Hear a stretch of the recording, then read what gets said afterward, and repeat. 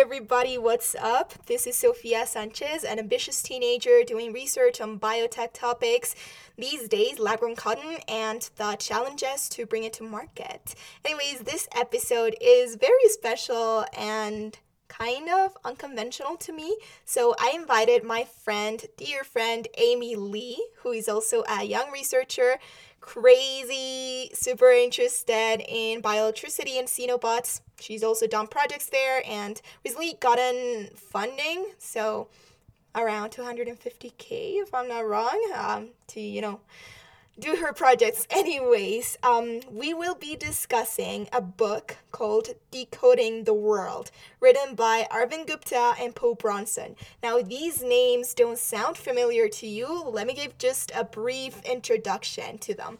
So they are who I call the IndieBio guys. And you may be wondering, what is IndieBio? Well, IndieBio is, quoting Amy, the most awesome biotech accelerator in the world.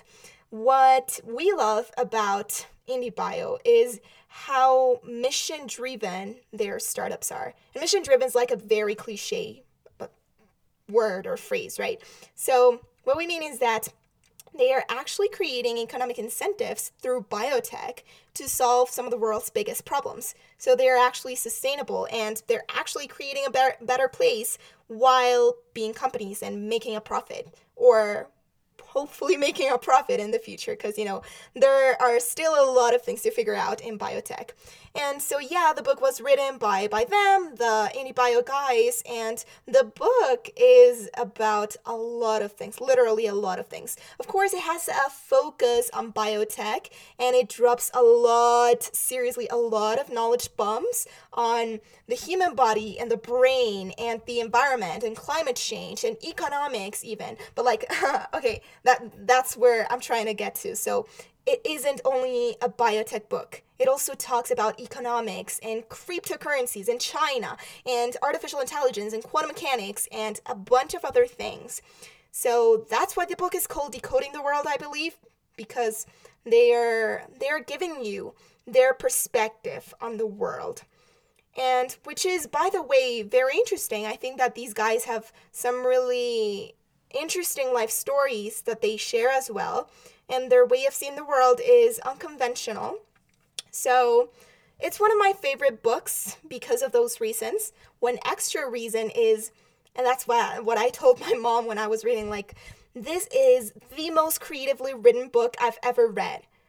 It has phone conversations. So if this makes sense, they draw a smartphone on one page and they show you conversations they have between them, which if these conversations are real, whoa, these guys seem to be some really good friends and have interesting conversations all the time.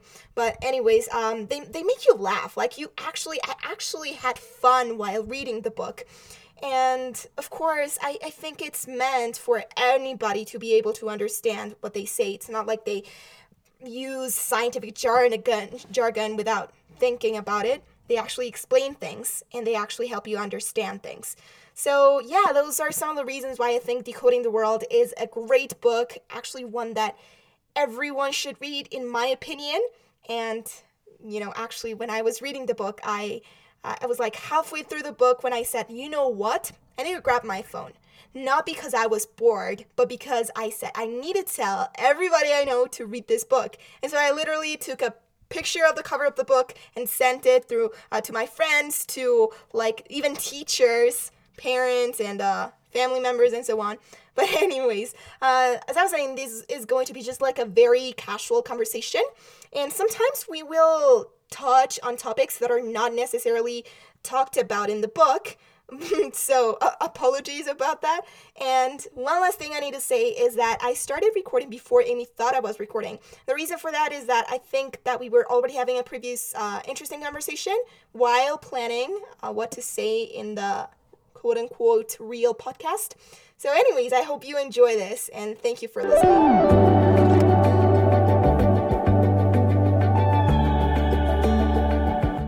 Proteins are really cool. I don't know. Enzymes and proteins are just, they have a lot of uses. But that's I don't know. That was not really from the book. That was just I realized from looking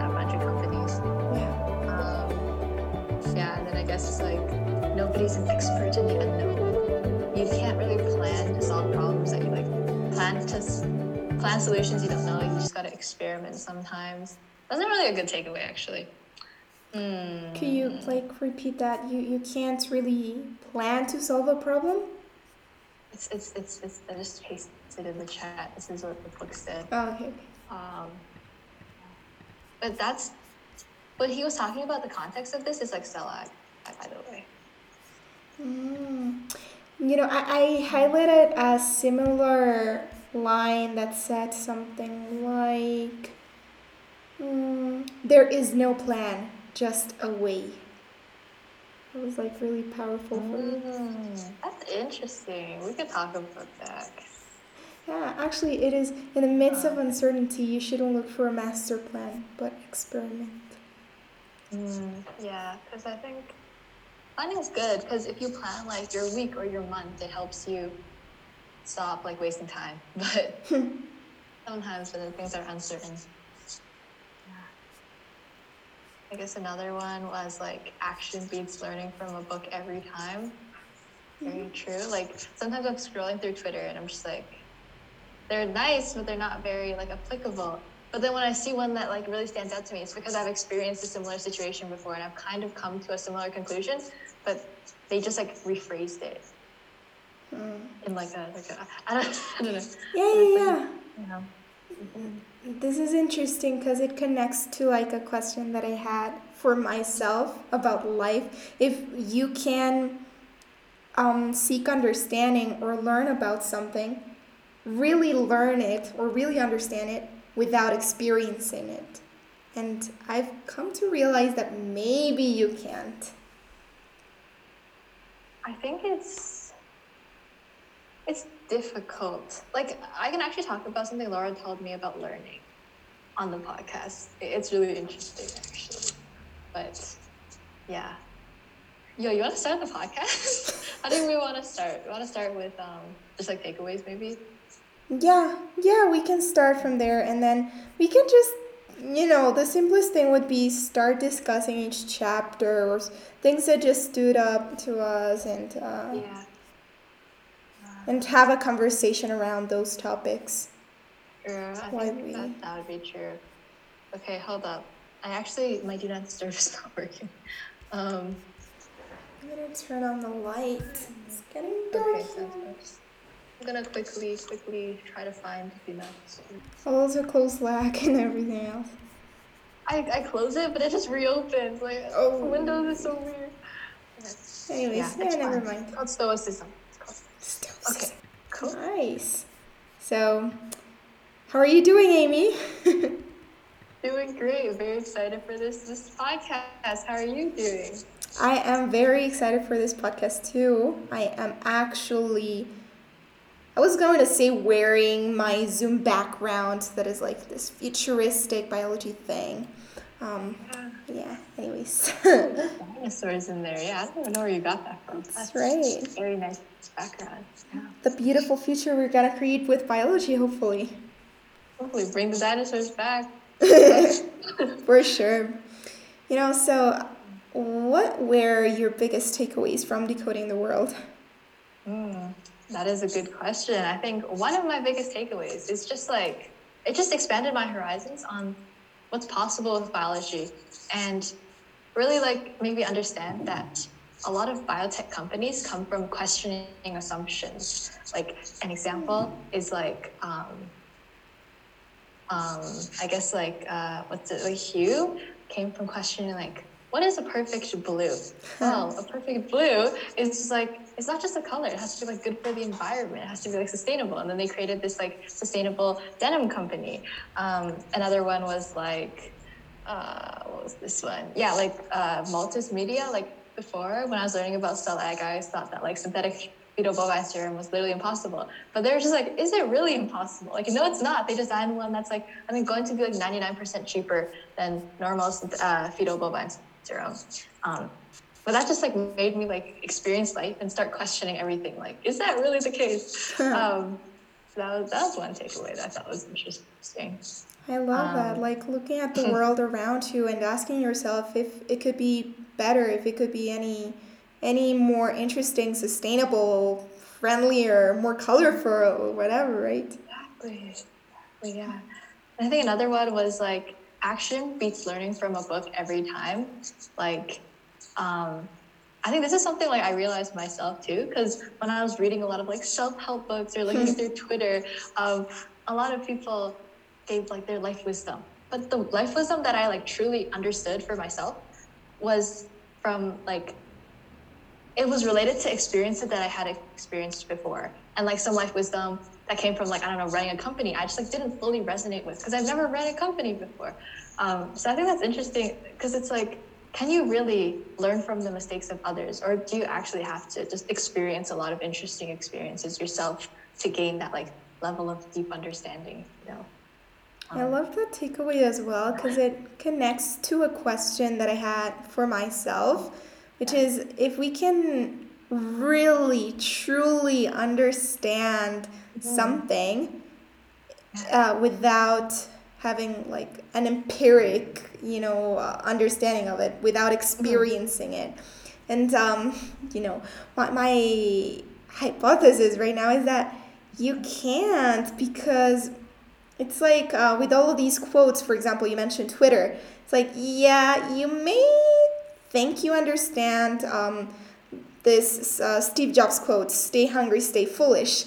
But then when you go through life and then you remember that and you experience something similar, it's like, oh, I now actually understand what he's talking about.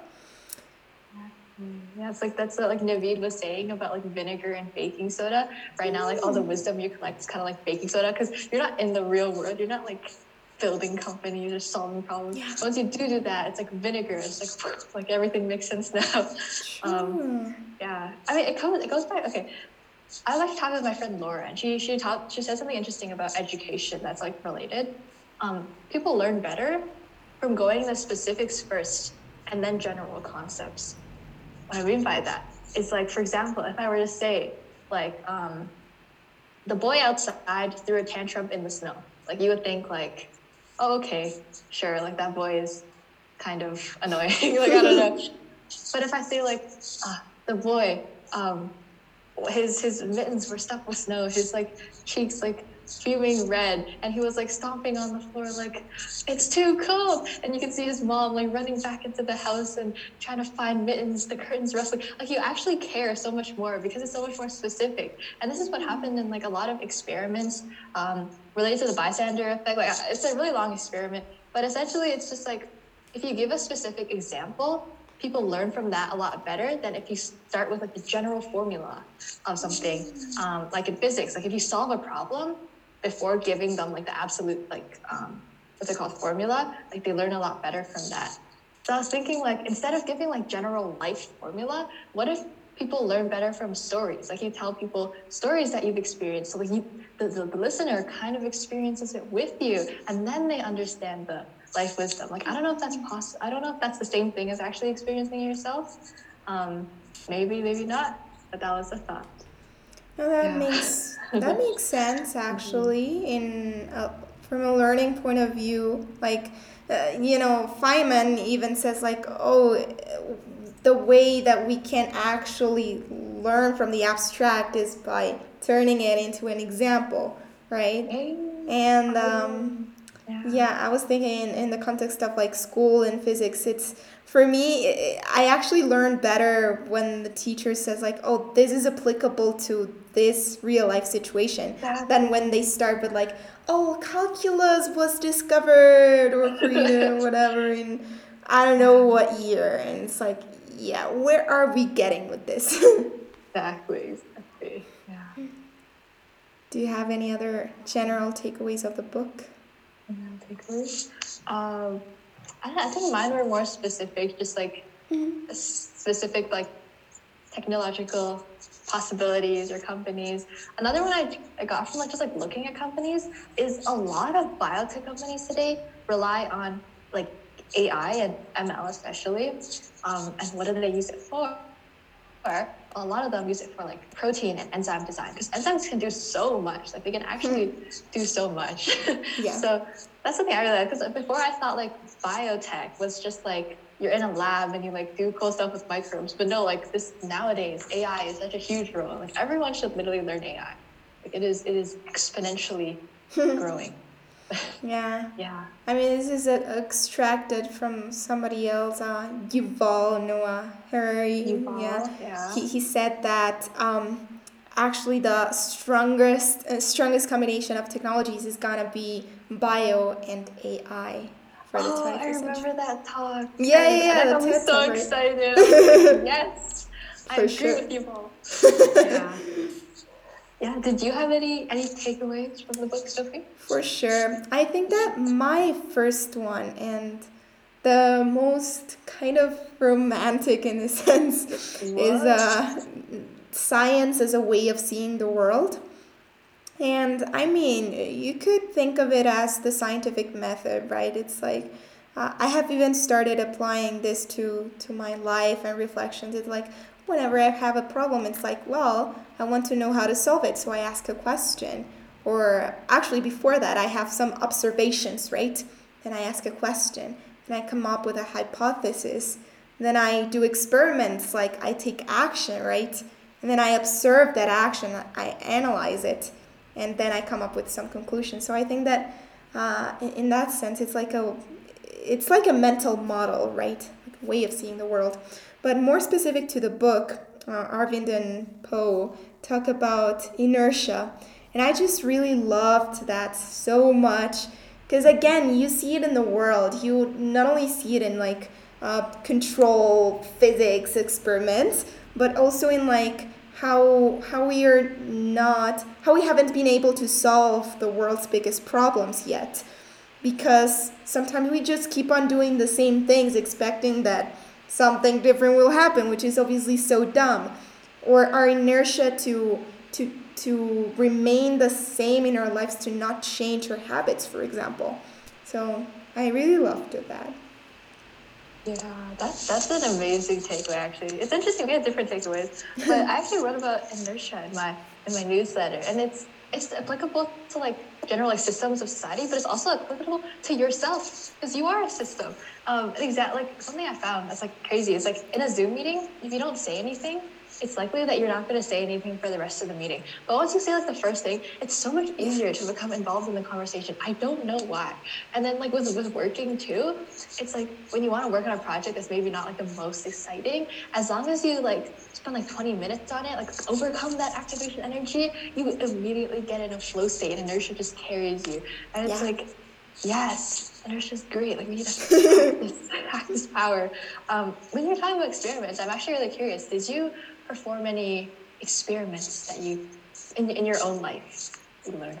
Definitely, yeah. I always like to be constantly testing hypotheses for myself. And right now, the most recent one was related to friends and relationships in life. I was thinking like, oh, Interesting. let's well, to that, but also to fun. I'm thinking like different people have different ways of having fun, right? And so I'm like, how can I? Let me actually pull out the Notion doc that I have for this, because I have I'm a Notion nerd. You already know this, but for people listening, and this page is called Think Grow, and but it was previously called Sophie's Lab. So like personal life, and let's see. The question was, is it wrong to have fun in a different way? Or, yeah, well, there were actually more questions. Am I having fun doing the things I do? What does fun mean to me? I think that was the most important one. How can I balance offline and online activities? And so the experiments were to schedule fun times with friends. And what I mean with this is not only like talking, because sometimes I feel like I was just talking with friends, and I'm laughing because this may be like a tangent to decoding the world, but anyways. That's all good. And yeah, that's one of the ways in which I've applied the scientific method to my life. What was your what's it called? Like results, conclusion of this experiment. Conclusion is that, yeah, I do have a different way of having fun to people around me, but that's okay. And I just need to be more active, right? About activating, different activities with friends. Yeah. I see. For people listening, what is like, how can they also structure experiments in their life? Like, what is like a structure they can follow? I think the scientific method is the structure for me, but I don't know. Another example could be you're trying to make a decision, right? I think that's the thing, or find out something about yourself, understand yourself better. And so you have observations, right? You say like, oh, um, I'm trying to decide whether or not take this course. And so it's like the pros and cons or stuff like that, just like all your thoughts about that. And then you have this question, should I take it or shouldn't I? And then you always will have an assumption, right? You will always lean towards this side, I think. So you will say like, yeah, I think that I shouldn't do it because it'll take too much of my time.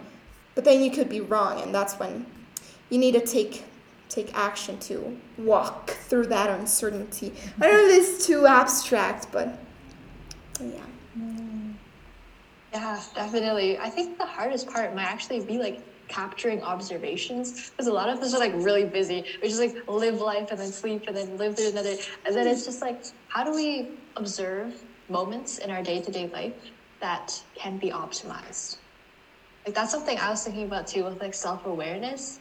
And like I've tried like daily or weekly updates, which is just like reflecting on the week and answering questions, just like what went well, what didn't go well, what are some like questions I have, interesting people I met, like questions like that. Something else that like Zane was told me about is like he did like daily stand-ups where he just kind of filmed a loop video talking to himself about the day, and then at the end of the week he would like rewind it like a tape and look at his like, because it's not only in words, because it's also like body language, like were you happy that day, were you energetic, were you like tired, and then he derives a lot of insights from that. He's like a really self-aware person. Definitely. But yeah, how do you I like the idea of recording videos for your future self, but I don't know if I would be able to do them daily. Yeah, it's a lot of. I used to do them weekly for myself and to gain perspective from a mentor as well. And then I realized that I wasn't even watching those videos like as a future me, so it probably didn't make a lot of sense. Yeah, that's another experiment. Like, do you watch this? Yeah. Yeah. But anyways, another takeaway was also that biology, I mean, this may sound like a biased opinion, but biology seems to be a technology that is actually solving the world's biggest problems and not only creating an interesting future. Because with things like Facebook, I mean, Facebook is awesome, Instagram is awesome, Twitter is awesome, but they're just with the same technology, like these use AI, right? And with the same technology, other people are doing things like creating new drugs, right? With the same principles. So I'm not sure of which one is better. I don't like. I want to bias that, but it's great to see just like companies solving these problems, and so many of them that IndieBio is helping as well. I think one thing that like separates biology from a lot of other technologies is that biology has millions of years of evolution to provide like the most optimal systems, right? Like for example, a plant is so eco-friendly, like it can take up so much carbon dioxide, or not even a plant, like in the book they were talking about this like bacteria, I forgot the name. Yeah. But that bacteria was like so good at like sequestering carbon with like no side effects. However, like humans try to copy plants and create these giant carbon capture machines. They run on like so much electricity, right? And then you have this carbon, like where do you put it, right? So that's what like we can like learn from plants. Another thing is like your brains run on like very little watts of electricity, but can perform so many complex calculations. And like AI requires like so much energy. It's like a lot of AI companies using AI to solve climate change like emit even more emissions from running their AI. So it's just like I It think we doesn't can make learn a lot sense. from biology. It's just like win-win in biology. Biology is Yeah. technology, But yeah. it is technology. Yeah. Yeah, So I like, know. But what you say is interesting because, like, we can also get into things like biomimicry when we are trying to yeah. copy nature's designs that are already so good to create other things, right? But yeah, what you mentioned about trees is also great because it's like, oh, trees like take up carbon, but then other technologies may not be as good. So then in one of the last chapters, they talk about like this Google X project to just plant a bunch of trees, right? So it's like the simplest thing. And they found out that it's gonna be the most impactful one. Interesting. I mean, I don't know if it's the most impactful because in a lot of places that there are not trees, it's probably because like it's not a good environment for trees Oh, to grow, like a desert. sure. But I might be wrong. That's fine. What were some of your favorite companies from either the book or like IndieBio that used biology as a technology? Wow, that's a good question. You know, I've lately been really into biomaterials and just like creating recombinant proteins. So I would say that one of them is Bucha Bio, if I don't remember that. Yeah, and they're creating like leather, lab grown leather with like, if I'm not wrong, is bacterial cellulose. And then another one is Clara Foods. They're creating synthetic egg whites. So that's interesting Yeah. as well. I don't know. How about you? Yeah, Clara was actually, I think, one of the start, like the founding people of the cell ag Yeah. revolution. Because like think about it, like at the beginning of the cell ag revolution, imagine like VCs and they get a bunch of like researchers. They're like, we want to make beef without cows, and they're just like, why? Like, we could be investing in drug discovery. Why are we making like fake beef, right? But then now it's like so big, it's solving climate change. That's like one thing that IndieBio did. It's like a place for these like weird scientists to go that had no place to go. Um, but yeah, some of my favorite. Actually, I have a list. I have to pull that list up. One of them is like, I think Catalog. They're storing data and DNA, and they're doing it differently from other people. Other people, they're just like, oh, 0, 1 is like like adenine, and then like 0, 0 is like guanine or something, and that's like really inefficient. Like imagine at McDonald's if you had to for every burger you had to like pre-grind the meat, pre-bake the buns. Like that'll take so much time and money. But no, they come pre-packaged. You just like kind of put them together, like rearrange them, right? That's what Catalog is doing. They have like pre-written like oligonucleotides, which are like strings of DNA, and then they just rearrange them to create different messages of like data, essentially. Okay, I have the list now.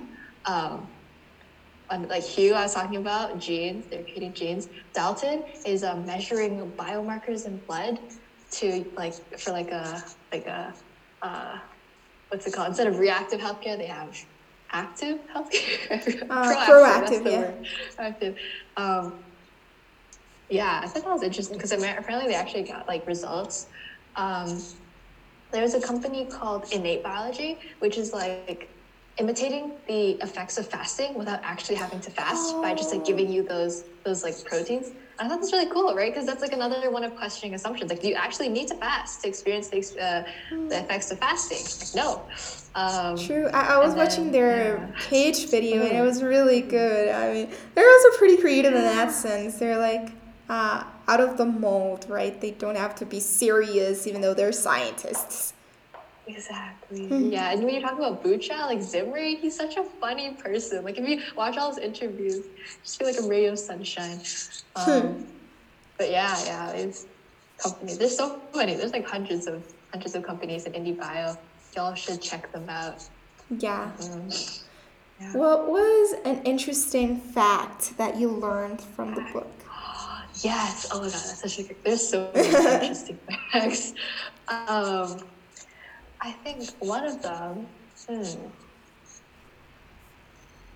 I guess one of them was just like breathing is really key to accessing like the unconscious neural code. Like if you breathe like really fast, like in and out like really quickly, you can be really energetic, I guess, and Yeah. not feel cold when you jump into an ice bath. Or breathe like calmly. It's like meditation. I haven't heard this. That one was good, Yeah. actually. Something interesting is that I was just finishing reading the book when I, read about that fact, and then the next day we had this TKS session, and then we started the session with one of these breathing exercises. And Michael, yeah, he mentioned like the breathing guy, the eyes guy, and I was like, oh, I read about that in Decoding the World. Right. Yeah. I learned about the guy, the ice bath guy. I forgot his name. I learned about him before. But then I'm like, wait, it actually works? Like I could try that myself. And we were talking to Brandon. Apparently he also employs that strategy. Because when you wake up like 5 a.m., it's like a great time to be productive, but you're like so groggy, you want to sleep. But if you start breathing, it just like helps you get in the zone a lot faster. I actually haven't tried it at 5 a.m. That's something to do from now on. Like, Tomorrow. It's kind of funny. But these days I've been a little bit tired during school or felt my brain like, blurry. So I'm like, oh, breathing is good. So I start like, or before an exam, before I actually did that before my SAT, and I was like, okay, let's just not do it so intensely because other guys are probably gonna think I'm crazy. But I was like, so funny. Yeah. Better than like coffee too. Yo, okay, I have my list of insights now. One of them that like really stood out to me. Temperature causes climate change. It's like you think, oh, it's like what is climate change? It's like, oh, rising water levels. Oh, that's so sad. Like it's not like that bad. But oh, sorry, not temperature causes climate change. That's like obvious. It's temperature causes like viruses and pandemics. Because like COVID, like what they said in the book is like it happened because like since the temperature is so much hotter and like the climate changing, bats are like stressed. Like their immune system is stressed, and that's why they're not like really immune to these viruses anymore. And it's also just like half of all the equipment in a lab is for controlling temperature, right? True. So that's how important temperature is for life. And also like when we're sleeping, like our sleeping cycle is also controlled by temperature. There's a podcast I was listening to. It's like when you're cold, when you're like really cold, I guess like you sleep, you're like in your deepest sleep. I don't know. Yeah. And it's like, wow, I never knew that temperature causes that climate change can cause viruses. I always thought climate change was like other effects. I don't know. That's interesting. Yeah, and there was also like an entire chapter about neurons. That was kind of crazy. Actually, I love the title that said, like, let me actually read it. Like searching. Sorry?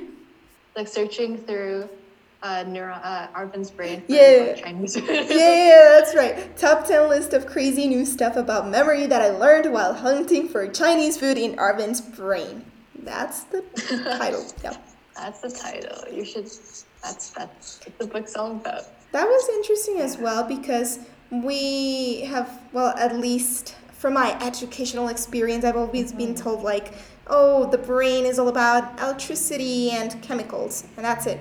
And then they say like genetics also play a role, and I'm like, whoa, genetics is cool, it's crazy, but the brain is also like a whole new world that we haven't fully understood yet. So it's like, what if they are actually related? They actually,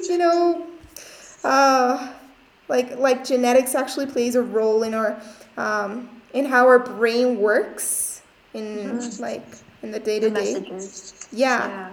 And also the fact that memories are literally built up, or at least that's the way they explain it. Like they're actually physical structures. That's what I understood. That was crazy to me. And then what they Yeah, say is we that also. yeah, that you can only learn so many things at in a given period of time because then you'll run out of building material for to form these memories. Yeah, that's why it was so difficult to study for physics at like 12 a.m. when I was studying for the entire day. But That's the yeah, there's explanation. so much. There's another one that really stood out to me is like the best way to live a long life is literally not to like eat healthy, exercise. It's to have a sense of purpose. When you have a sense of purpose, you will continue living, and that's actually true. Because I was in this like brain call with Nabil, Amna's husband, and then he was like he investigated this city in Japan that had like people living really long, and the reason why they lived so long is they had a sense of purpose. Like every day, people like depended on them. They had to go like on every Friday to play games with people. They had to help out like the children, like talk to people. They were respected, and it's like find your sense of purpose in life. I know, and it's so crazy that they're like, oh, we are talking about super advanced technologies in the other chapters, and this time it's just like the only experiment that these scientists did was like check boxes. You know, Right. they just asked people, do you have a sense of purpose? Well, many other questions related to that, and then they found out that correlation, and they used plants as well, right? They in a study they had people take care of a plant to have a sense of purpose, I think. Wow. Yeah, purpose can be like so small, but it's like very subjective. Very subjective. Yeah, it's subjective, but it kind of makes sense, doesn't it? Because it's like it reminds me of this scene in Interstellar, the movie. Have you watched it? My friend has summarized it to me. I haven't watched it, but I know what it's about. Anyways, it's about space, right? And then there's this Yeah. scene in which the protagonist is like against his astronaut enemy, and the astronaut enemy is like, "Oh, you're like about to die, but now you know what's gonna be your last thought? You're gonna see your children." And it's like, "Oh, you're gonna try to fight for them. And that's the only thing that's gonna keep you, fighting for your life." And it's like, yeah. Evolutionary could also make sense. Like, of course, evolution is a whole new thing, a whole other thing. But like, children giving purpose to people, like continue living. I don't know. Wait, that's so true. It's like oh my god. I don't know. Wow. It's like a random thought. I don't know if it makes sense. Everything living can be explained by evolution. Wow, I never thought about it that way. That's a Evolution very is interesting awesome. Like it explains Awesome. relationships. It explains death and the monkey mind. Why we need dopamine. Exactly. Yeah.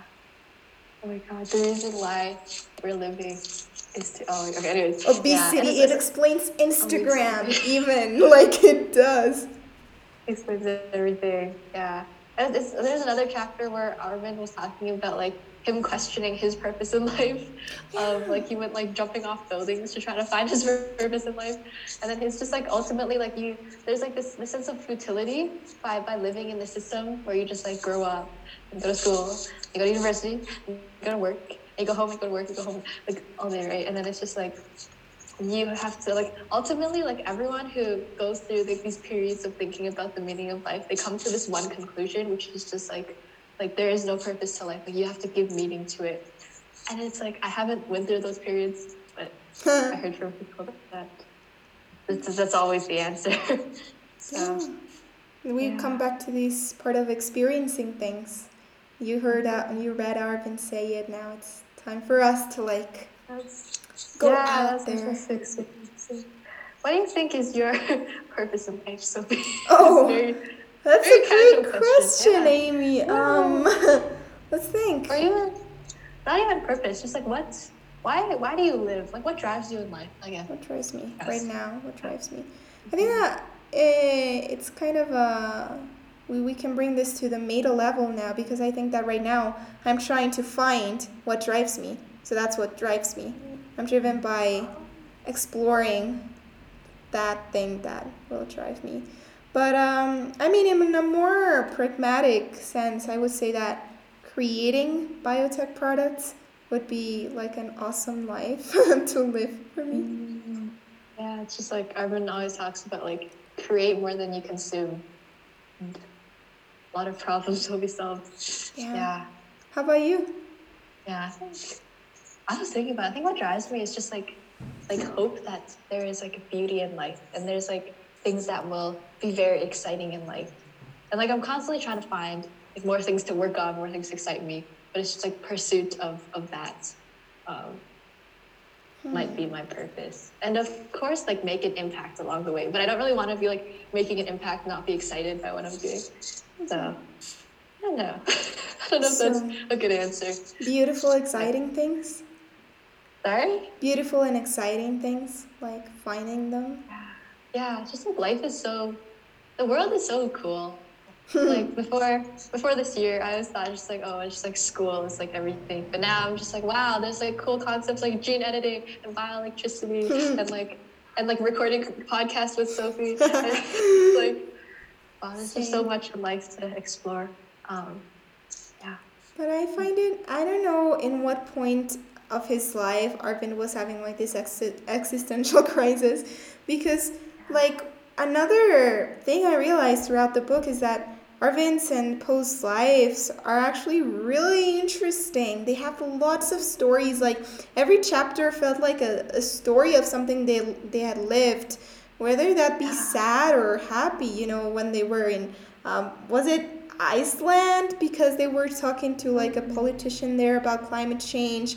Then there were like the story about his mom's cancer, or I don't know, searching for food in Arvin's brain. Like, they have some interesting lives, and probably that will keep them going for long. They seem to have a purpose.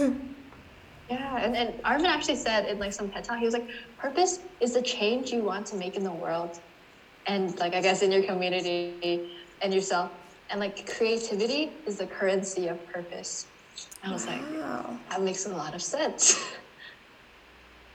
No, it doesn't make sense to me right now. I think that I'll have to figure it out. It's like a purpose is like, what change do you want to make in the world? Actually, maybe it's subjective. Maybe it's not for everyone.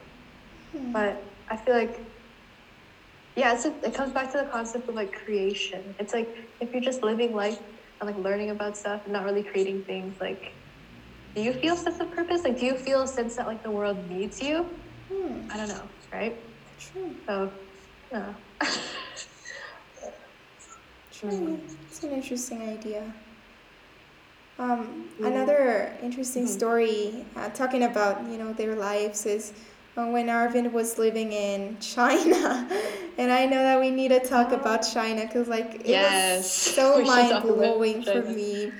I know very few things about the country, but when he started saying like Yiwu, this huge gigantic market, or when he talked about why it could be the most important chess player in the future, in this analogy of like the world is a five-sided chess board, and then you have AI, you have biology, you have the search for truth, China, and climate change as the players, right? And then China could actually be the most powerful player since it has all these technologies, and it could also have influence in our search for truth with its city operation systems. It's like, I don't even know what to say about this. Yeah, there's so much we can learn from China. Like, even as we were doing like the MIT case study about like solar energy, it's like China right now owns like 80% of like the world's manufacturing of like the silicon for solar panels. And it's like, how are they able to do that? Like, they were not. This took them like 10 years. Like one, like I don't know, like the government subsidized it. Like they had a lot of strategies for manufacturing, but like I still don't understand. Like, what are like the principles that China is operating on that makes them so successful? Like I think my mom was talking about, it's just like work culture is also a bit different in China. Yeah. Like in China, it's all about like work really, really, really hard, really fast. But in like maybe Canada, it's a lot more like chill. It's like, oh, you can like take your time with this project, talk with your friends and coworkers. I don't know how objectively right that is, but it's also like China was able to build a hospital in 2 days, so they probably have some like really strong work culture. Yeah. But I don't know, I there's so think much that we I can learn. also read about this in Outliers by Malcolm Mm. Gladwell. He talks about work culture in China, right, and hard work and Oh, really? so on. Yeah, he does. I mean, What did he in talk about? general terms, he talks about a story of like people who who culture rice, and I don't remember the whole specific thing, but like Okay. uh, it may have been like a story, like a popular story of like, or more, yeah, like I don't know what to call it, but like things they tell to children, and it's like, yeah, you need to Okay. work for your rice plate or whatever. So you wake up early and you go do work, and then you'll have what you it'll pay off. So Mm. I think Wow. it's in culture that they have their strength as well. And in the book, Arvin and Poe talk about Confucianism, right? And how that like is also embedded somehow in their political system, like people minding their business, not complaining so much, and so on. Like not Mm. uh, somehow also mm, like avoiding freedom of expression in some sense. I don't know. Mm. How is culture created? Like, culture is a result, right? It's not like the initial root cause. There's a True. lot of factors. It's a very big question. um, I mean, yeah. going back to the very start, it may have just been a person or a very small group of people seeing the world in a way, thinking they're right, and trying to spread that to the rest of other people. Well, like also taking insights from Yuval again. It's like Sapien. I Yeah. know a way of organizing civilizations, right? Yeah. Religion, or like even money is a way, because like money isn't real, it's just plastic or paper, but people believe in it. I thought that was very interesting. Yeah. I don't know. Well, because I think that we could have an interesting conversation about China since you have roots there. I don't know if your parents are. I have never lived in China. I lived in China from 0 to 2 years old. I don't remember any of it. So I can't really provide that much insight into that. I guess I live in like a Chinese family, maybe. It's not completely the same. Like I guess in China, like we value education a lot. That's one thing. But like the kind of education is a bit different. Like in China, it's like really academic. It's just like just focus all your energy on like school. But in like US, it's just like extracurriculars, insert community, do sports, do TKS. So I don't know. Yeah. Have you ever like I don't know discussed or how do you see any differences in like the your family culture versus I don't know Canadian culture in this case? Hmm. I mean, one is like strong value of education, but I mean, a lot of families value education. Um, I don't think I can give you a very, very good answer off the top of my head. Like, of course, there's like basic things like what we eat is different, like whatever. But like, I don't know. Maybe I could have a discussion with my parents about that. It's like, how are their values different from Canadian people's values, normal Canadian values? I don't know. That could be interesting. Yeah. So, Hmm. do you think you're? Wait. Wait. What kind of questions should I ask? I don't know. What values do you think like your family values? My family values. I think that it's interesting because my family values family itself. This idea of being together, like eating dinner together and Yeah, spending time together. Also, family also kind of exists, or that's the way I see it. Maybe I'm biased because people having children, right, together. So it's like they value people getting married and having children. That's something else. Yeah. Hmm. I mean, getting back to book takeaways as well. I think that my third takeaway. Well, I already mentioned China. That was my other takeaway. But maybe how cool microbes are. They also talk about this. Like you briefly mentioned, like, oh, temperature and how it influences microbes. But like they also say the gut microbiome, for example, which is something that I'm really into, or how bacteria can almost do anything. They can like excrete acids or absorb metals or create dyes or cellulose and many other things. So it's like just crazy. They're like biofactories, right? Yeah, Sophie is all about the microbiome. I know. What do you think? Like, do you think there's like a way of understanding microbes other than like trial and error or like experiments? Like, do you think there's any principles for understanding microbes or microbiomes in general? Other than experimenting? Yeah, because I think the preconceived notion is like a lot of biology is just experimenting and like understanding the world. But I think we've progressed so that biology is not just an empirical science. It's actually like can be used as a technology now because we have ways of understanding it and using it. And that's actually A16Z is like their new investment thesis is biology is eating the world. So that's great. But no, I'm still like, do we just have to like look at previous experiments to understand microbiomes, or is there some way of like structuring way to understand them? I don't know if any, kind of computer simulations, but it depends on what insights you want to get from microbes, right? And I don't know if you're thinking of like the design, build, test, learn cycle to not only do experiments blindly, but also have sort of a design phase, like a prediction. What we were trying to do with our iGEM project, right? The math modeling. The math model did not turn out. Maybe that could be another way to understand them. Or, well, we could also talk about creating minimal cells, right?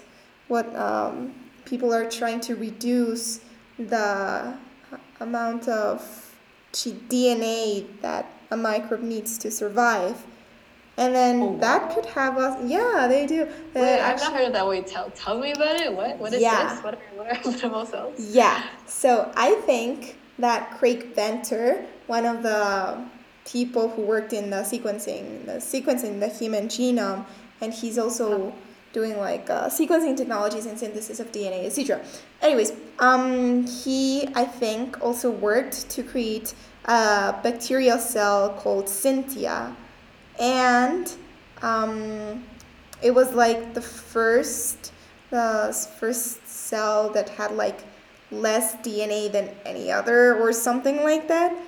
And the thing that why is this helpful is, well, number one, to understand fundamentally what life needs, but number two, I think, is like we could use that, or that's the way I see it, we could use this very minimal cell and then insert a lot of stuff in there, or use it as a biofactory, and that it could be like more effective to produce things with it, right? You can just harness it as a biofactory.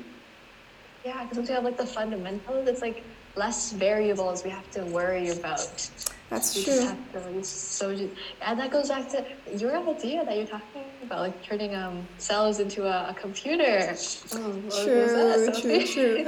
I mean, well, yeah. In terms of just to close the bio cell thing, Okay, the yeah. minimal cell thing. I don't know if it's actually the best approach to biomanufacturing, right? Since we already have some cell-free systems as well, which may be cheaper. But anyways, yeah. Talking about turning cells into like computers. I mean, everyone is trying to do that, right? But then you are actually very interested in bioelectricity.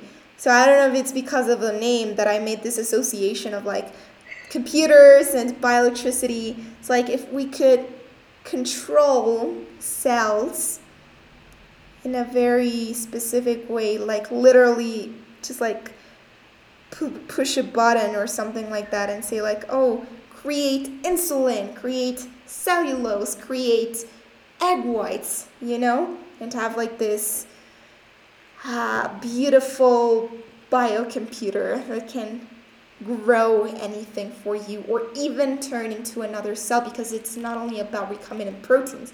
What if you could like manipulate its bioelectric layer or its epigenetics or its differentiation, right? So it can turn into a meat cell, and then you can create meat at home. Yeah. I No, don't know, that's really possible. it's really vague. And then I was actually talking with about that with Steven today, and he said like, well, that's an interesting vision, but think about a 3D printing analogy. Like 3D printers are already a thing, but then how many people actually use them at home to create anything? They could, right? But not a lot of people do. But I feel like it's different for home because you're not like creating insulin on a daily basis at home. Yeah. Like you're like a factory, or there's even like companies 3D printing buildings on Mars. Then they have to use it like very often because they need 3D print buildings on Mars or the moon. That's just target audience. Like I don't know. Yeah, I mean, in that sense, if the problem is a target audience, then I would say, well, Ginkgo Bioworks is trying to make biology easier to engineer. What if they could have like this biocomputer which helps them create bioproducts for the customers? I think that was a really interesting way of looking at it, because right now bioelectricity is used to like solve health problems or environmental problems. But then Sophie, you're just like, oh, this could be a very interesting like medium Yeah. to solve problems, not directly solving the problem. I was like, oh, That is interesting. because it's like as long as the thing you want to do is in the DNA, like if you want to produce insulin or egg whites, if it's in the DNA, then like bioelectricity can kind of like activate it. I don't know. That makes sense. Yeah, because I was when I Easier way started of- thinking about this idea, I was having this conversation with this Microsoft Station B guy. He is Andrew, and he's like the head of synthetic biology there, which is interesting.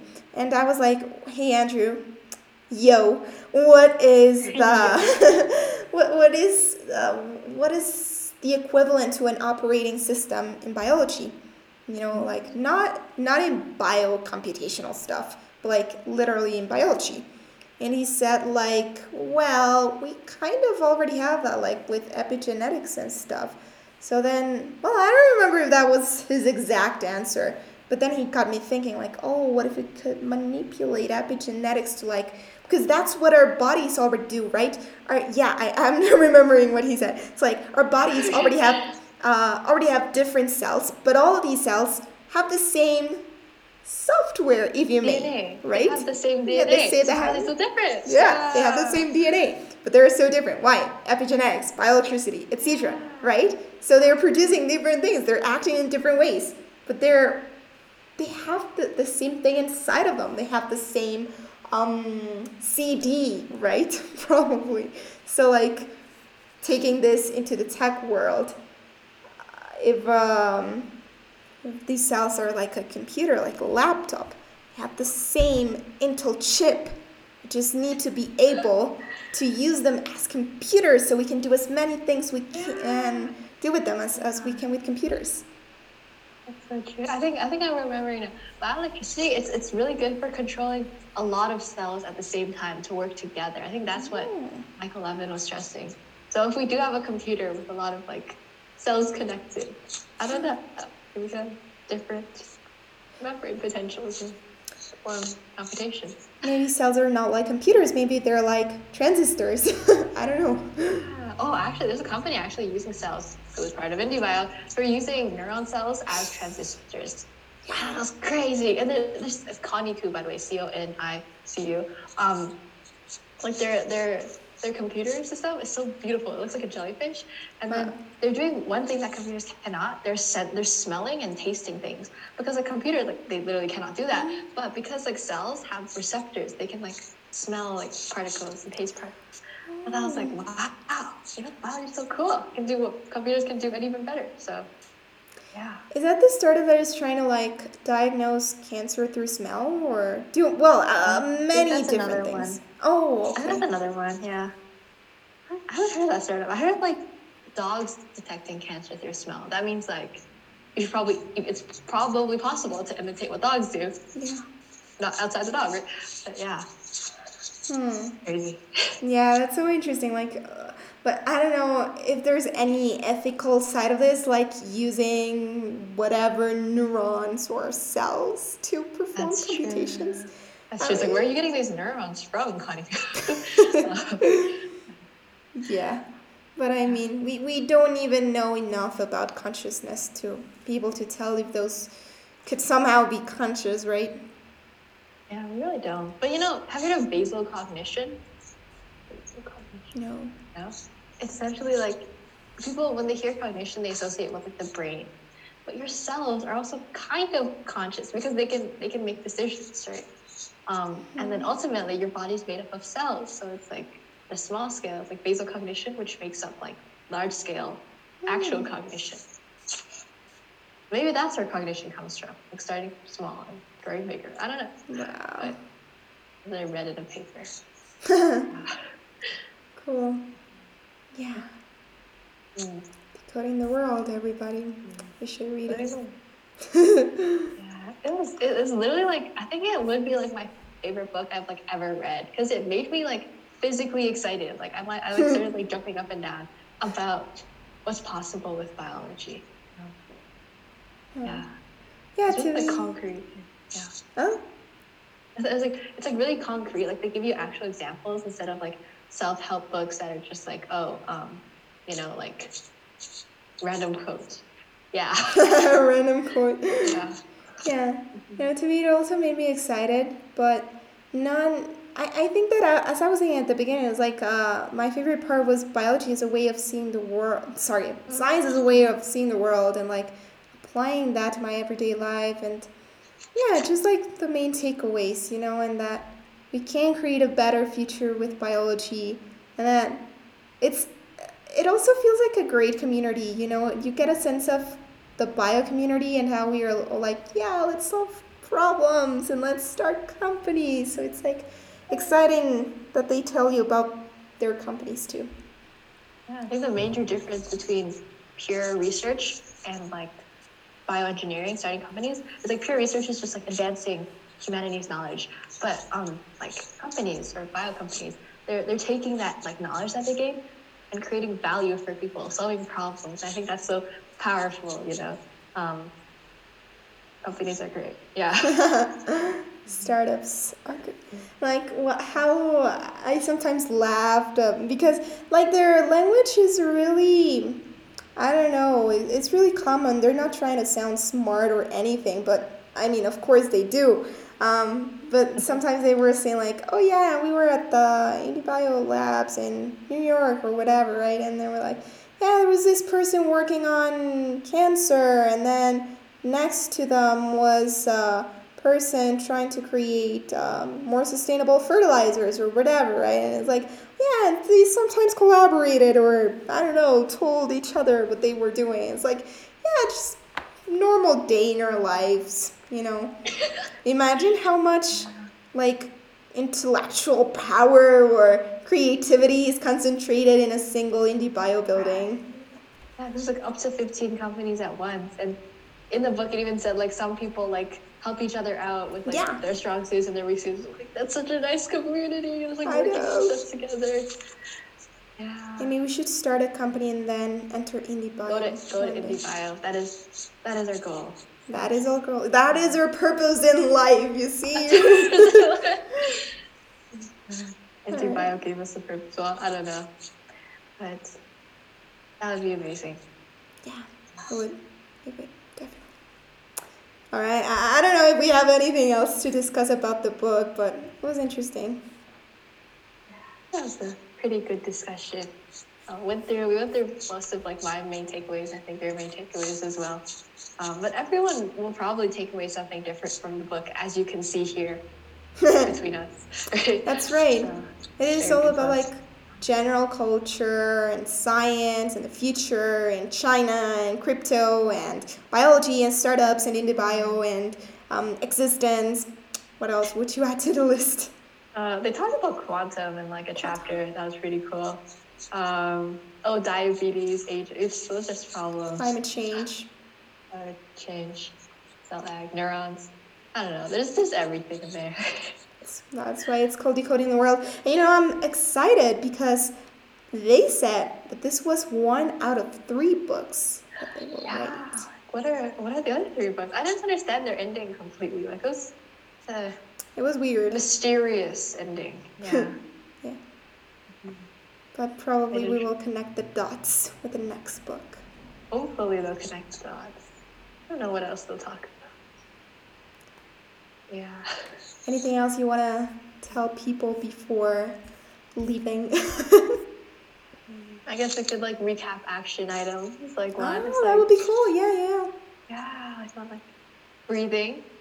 If you can change your breathing, you probably change your energy level. Like Sophie said, use the scientific method in your life. Like self-awareness is so powerful. Like if you understand how you work so much better. So that's something. For me, Other another things one like- is also questioning the world before you start decoding it, right? What you said about questioning what's possible, look around you. And I know it sounds, again, pretty romantic, but be more critical when you're told something. What if we haven't done enough research and all the book was a lie? Oh, no! Right? So True. that's one for me. Another one. Trying to quit sugar. It's apparently really bad. Oh, really? It is. Yeah, it's like the instant gratification thing. Yeah. Learn constantly. The world is changing fast. How do you learn new things? Like, what is your main outlets of learning? My main what? Like, where do you mostly learn Where? cool stuff from? Online, but more Like what? specifically. Yeah, research. Yeah. I like, of course, reading research papers on topics that I'm interested in. But then I also subscribe to newsletters, and I see if they're good. If not, I unsubscribe. But for the ones that are good, I've been reading Neo Life, which is about biology. Of course, A16Z Biology. There is another one, Farnham Street, the FS blog, with Shane Parrish. What else? Let's think. What things do you follow, Amy, to learn? Yeah, I think TED Talks are like underrated. Like they're so cool. Like I learned about bioelectricity from a TED Talk. I learned about like so much just like from TED Talks. So when I was talking with like their life was also changed by a TED Talk. Because like for a TED Talk, you actually have to like prepare like intensely for it. So of course it's gonna be super valuable. Books are great. I think books is like it's a bit better than like blogs, because blogs is just like you write them in like a week, but books you have to actually devote time to making it like easy to read, and then since the author takes you on like a journey, like you remember it a lot better.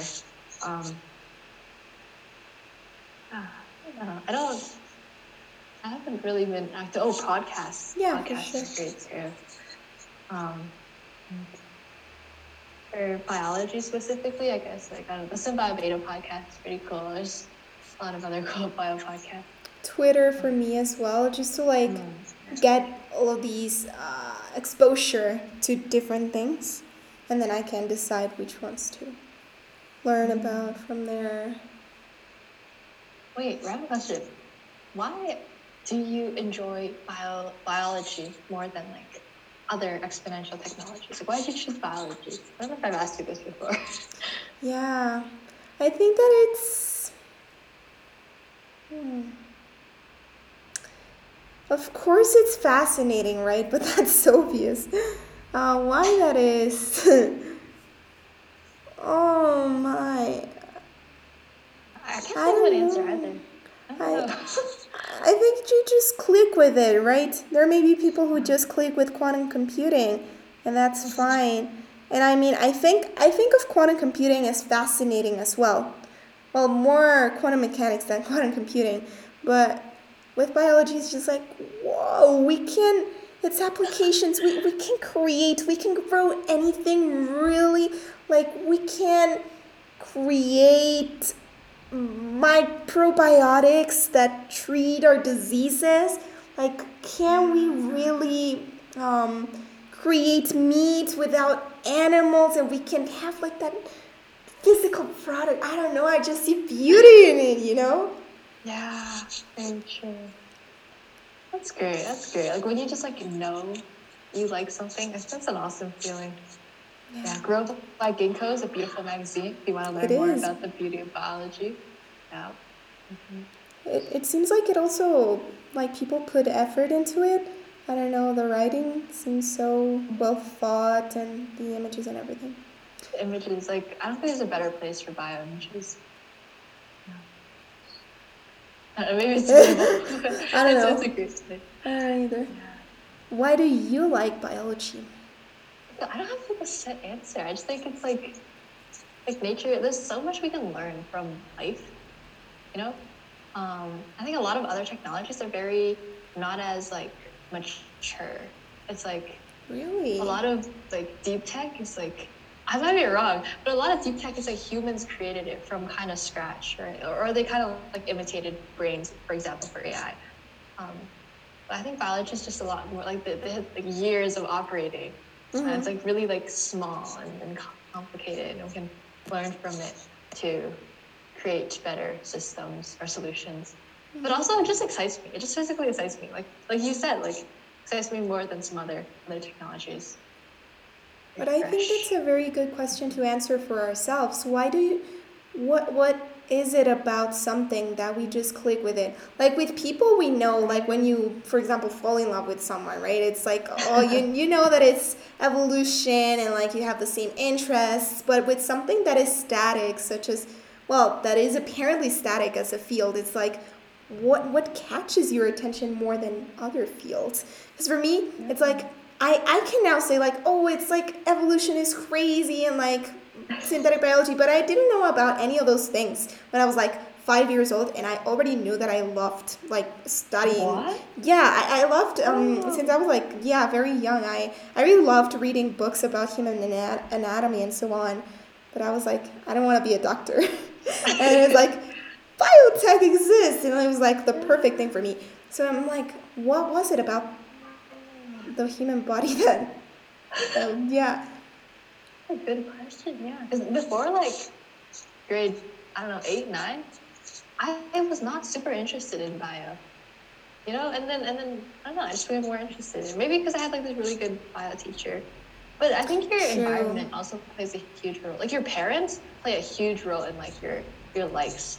Like Father Samson, like his parents are like writers or engineers, and that's why he likes writing and tech. Like my parents are like, my dad used to be a biochem researcher, and right now they're pharmacists, right? So that's probably why. Like my dad just like told me random biology stuff when I was a kid. Like, yeah, It's just, yeah. hey, me, do you know about this metabolic pathway? It's pretty cool. Yeah, I was like, whoa, I don't know what you're talking about. That's so cool. Yeah. With me, I don't really know, like, because before biology, I think that I liked space and planets. I also used I to think have everyone like, as a these kid. at some point, like space dinosaurs. Yeah, the two Yeah, things. I also had a book about dinosaurs, so Yeah. yeah, true. Good insight. But then I don't know, maybe yeah, parents. Oh my God, Amy, to just no, my whole life, my purpose. I was influenced by my mother who bought those books for me.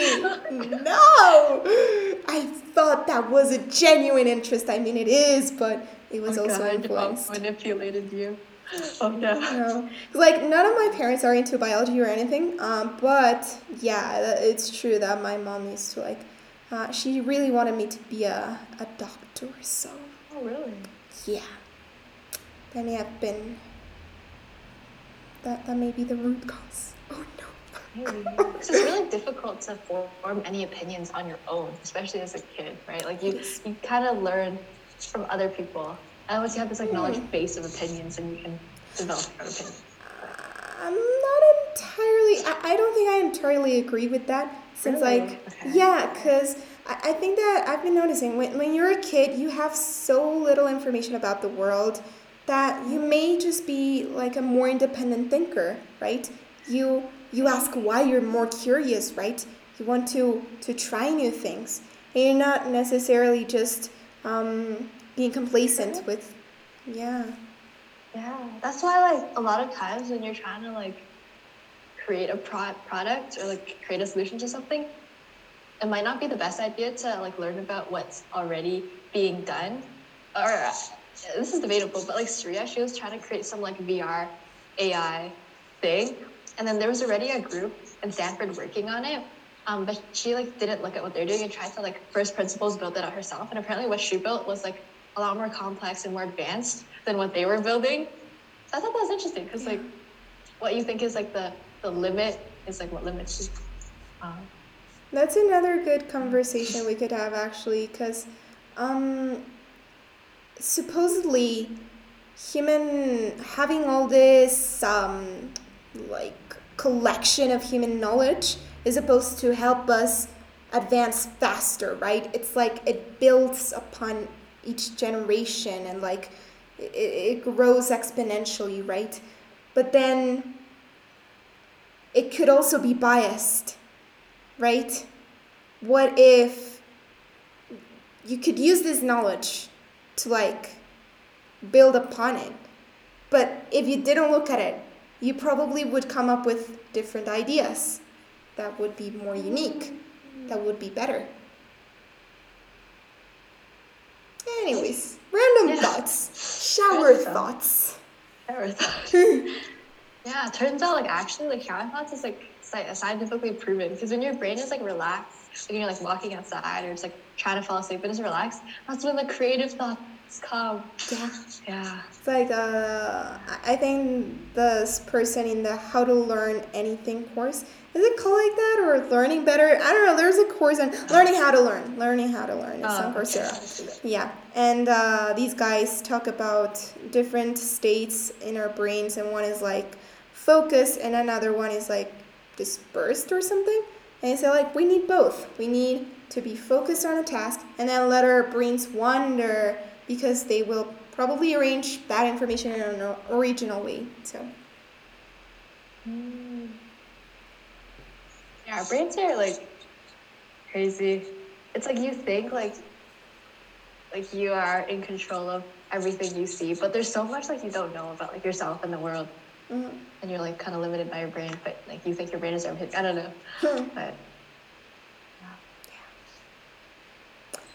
I gotta go for dinner now, Amy. Yeah, but Yeah. it was awesome talking Great and conversation. recording this Oh my podcast. God. Yeah, it's always just like when you're in a conversation and like you come out of it with more than you could have came up with like separately. It's always like, the sum is greater than its parts. Yeah. Good conversation. Conversation indeed. Yeah, lots of tangents and random thoughts as well, but that was good. Okay, well, I'll see you later and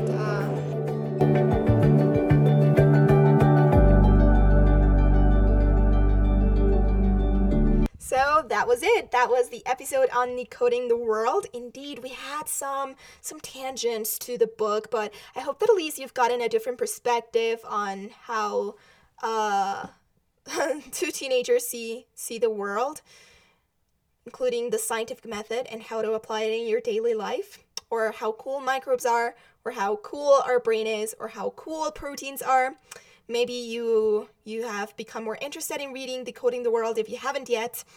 Also, feel free to just DM us or reach out if you have already read the book and have an interesting perspective that you want to share.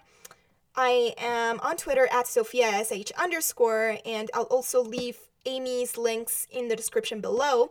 I will be interviewing biotech founders very soon, recording more episodes for the OBio podcast. Remember, it's time to grow. I'll see you in the next one.